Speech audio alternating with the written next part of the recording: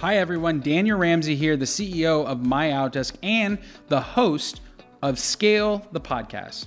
This podcast is dedicated to having conversations that unlock the exact formula and strategies multi-million and billion-dollar companies use to scale their business. You can visit me on our website at scalethepodcast.com or listen to this podcast on iTunes or Google Play. We all have a friend who's either 30 or 40 or even 50 who never accomplished anything and never found their way in the world. How do you avoid it? Very simple. Your cousin works for the state, which it's amazing to me how many people who are A players go into C opportunities. Working for the state, like that's where talent goes to die in California. Like there's no oversight. Nobody really cares if you create anything. You're just part of a bureaucracy that doesn't make impact in the world or do anything. So if you're an A player, the challenge is in order to actually make impact, you have to choose an A environment, and there's a lot of risk associated with A environments because when you're trying to change the world or when you're trying to make a new product or service or you're in an entrepreneurial environment, there's lots of risk. And so how do you mitigate risk if you're an A player and you want to go into an A opportunity that has lots of downside risk, but lots of upside risk? The reality is if you're in talent, you have to know your own skill set and choose opportunities very specifically. And this is the mistake I see, not only for entrepreneurs, but employees and all kinds of people. They are A players in their one area of genius, and they think that that genius area can translate into multiple different things. But if you're a genius in technology, for instance, you have to find an opportunity, an A opportunity that will leverage your genius, but not ask you to do people management or not ask you to create something new that is outside of your skill set. So A players, stay in your lane, find A opportunities that are perfectly aligned with your skills and the opportunity in the marketplace. You won't be actually taking the risk that you think you're taking. He can work at the state because it's very safe, and it doesn't matter that he's an A player or a B or a C, it just freaking doesn't matter. But if he found an A opportunity, like an entrepreneurial opportunity, some place that could leverage his unique skill set, he could actually change the world. And I see this all the time. A talent players choose security over making impact, and it bothers me. And so if you're listening to this and you're an A player, find the A opportunity and make sure it's wildly in your narrow skill set, because then you're gonna get a chance to actually go out and do something that's impactful and you can change the world. One of the smartest guys I know can't get out of his own way. Literally, he couldn't find his way out of a paper bag, but he's been on Jeopardy 5 times. You ask him a question about any topic, engineering, science, health, whatever it is, and he just knows the information. He's like a walking encyclopedia, and yet in his own personal world, in the place where he actually can make impact, he's chosen not to apply any of his knowledge or work ethic or discipline or anything. And so I'm always scared of two groups of people. One, the really, really smart people. Those guys scare me. And then the other set is the really, really quiet people, because I'm wondering, what are they thinking in their head? Why don't they want to talk to me? Why don't they want to share what's going on in their head or in their world? Those two people really scare me, because it's been my experience that they're hiding something because they actually have something to hide. You put a really smart person with discipline and tenacity together, they can go change the world. You put a really smart person with no discipline, they can destroy their own lives and maybe even yours. So genius undirected is dangerous. And I say this because the smartest people in the world, they need a path, they need a vision, they need somewhere to go to, they need a goal in the future, because otherwise what they're doing is they're just tangent all the time, because they're so intelligent and they're so smart. They go down these massive rabbit holes and you see side projects over here and side projects over there, but they're never actually accomplishing anything. So really smart, talented, and genius people, they need leadership that gives them direction and focus and an end goal to hit and nail. I'm not smart. I don't think I'm smart. What I am is I'm stubborn, meaning I get an idea in my head and I just can't but help think about it. I obsess about it so much so It's like I need to solve a problem, and my brain only works when it's solving problems all the time.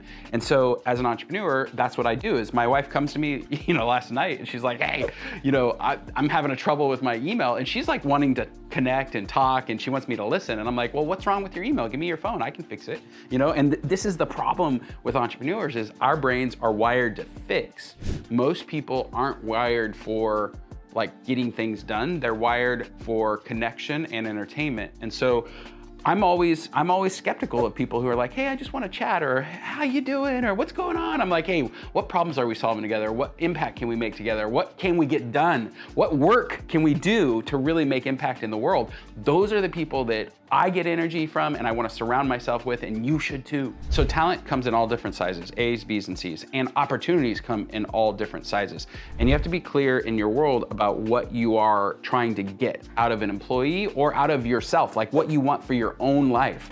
And this is the issue that most people have. They just go through life being kind of lost, not knowing exactly what they're driving towards and what they want to accomplish. My father-in-law actually does this really cool exercise where he'll check himself into a hotel and like take himself on a date and turn his phone off and just have pen and paper, sit down and actually just explore, hey, how is my life going? Where am I heading? What's happening in my world? Who are the people that are impacting and making a difference for me? And then where do I want to go in the future? And this one exercise of just knowing exactly what you want, having a little bit of quiet time and getting focused about your future, it's a game changer for anybody in life. Values is like how you walk around in the world. I simply explain this, I have a 2-year-old at home, and in the morning she likes to go into, our bedroom and help me get ready. So she helps me put deodorant on and get my hair done and get dressed. She actually puts my socks on, right? And the values that you hold as a human actually translate to your work world. So, if time was more important than my children, then I would say, hey, baby, I'm in a rush, you can't help me, right? And so you start thinking about like, who do I want to work with and who do I want in my world? You want people to have shared values with you. And the reason is because you have to, in your leverage game, you have to basically trust that the person is going to treat your employees, your customers, your vendors, all the people in your world the same as you would. And so you have to ask yourself like, hey, what do I value in the world? How do I want to be in the world? And then who do I want to bring into that world? And there needs to be an alignment between values. And so caring about family, how you treat people, these are some of my values. And so, I only hire people that have those same values. And that's a way to keep your culture tight. It's keep your culture right. And the most important thing in that conversation is you inject somebody else's values. You bring in somebody who doesn't value family or doesn't value time. You start thinking, okay, gosh, something feels wrong about my business. And it's because you let the wrong person through the gate. I do a lot of interviews and I'll always talk to an interviewee and I'll ask questions like, what was your leadership style like? What was the system and process? How did you, communicate with your team when there was a problem, when things were going right? And based on their answers, you can kind of always see when somebody's a failed leader versus somebody who's an empowered leader, somebody who actually made impact in a business. And it's interesting because everybody has this internal self-view of themselves, meaning I'm doing really good. And I can see this in my kids, I see this in my employees always. Somebody goes, hey, how's your day? Or how'd you do yesterday? Oh, I did great. And you look at their results and you're like, actually, I didn't see any sales, or I didn't actually see you move this project forward. What happened yesterday, right? And so everybody has this internal self-view that I'm okay, that I'm good. And the reality is, as a leader, what you have to do is kind of center them around a goal and a vision of the future, and then chunk that vision into daily, weekly, monthly, quarterly goals and help them make impact in the business and not have that, oh, how are you? Oh, I'm doing really good, dude. Everything's great. That's how businesses don't hit their goals. How do you know if a person is actually successful and isn't one of these failure to launch who knows how to sell themselves? That's what's interesting about interviewing and talent, is that everybody can sell themselves. Like, they are the best salesperson at saying all the good things about themselves.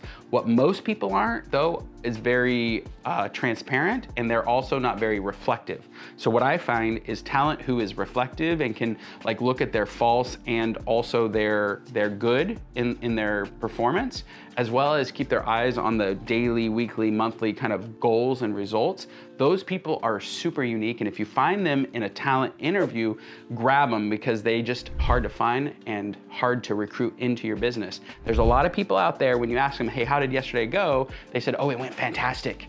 You want to avoid those people. I hope the value you found from this is amazing, and I hope you subscribe and like for more just like this so you can grow and scale your world.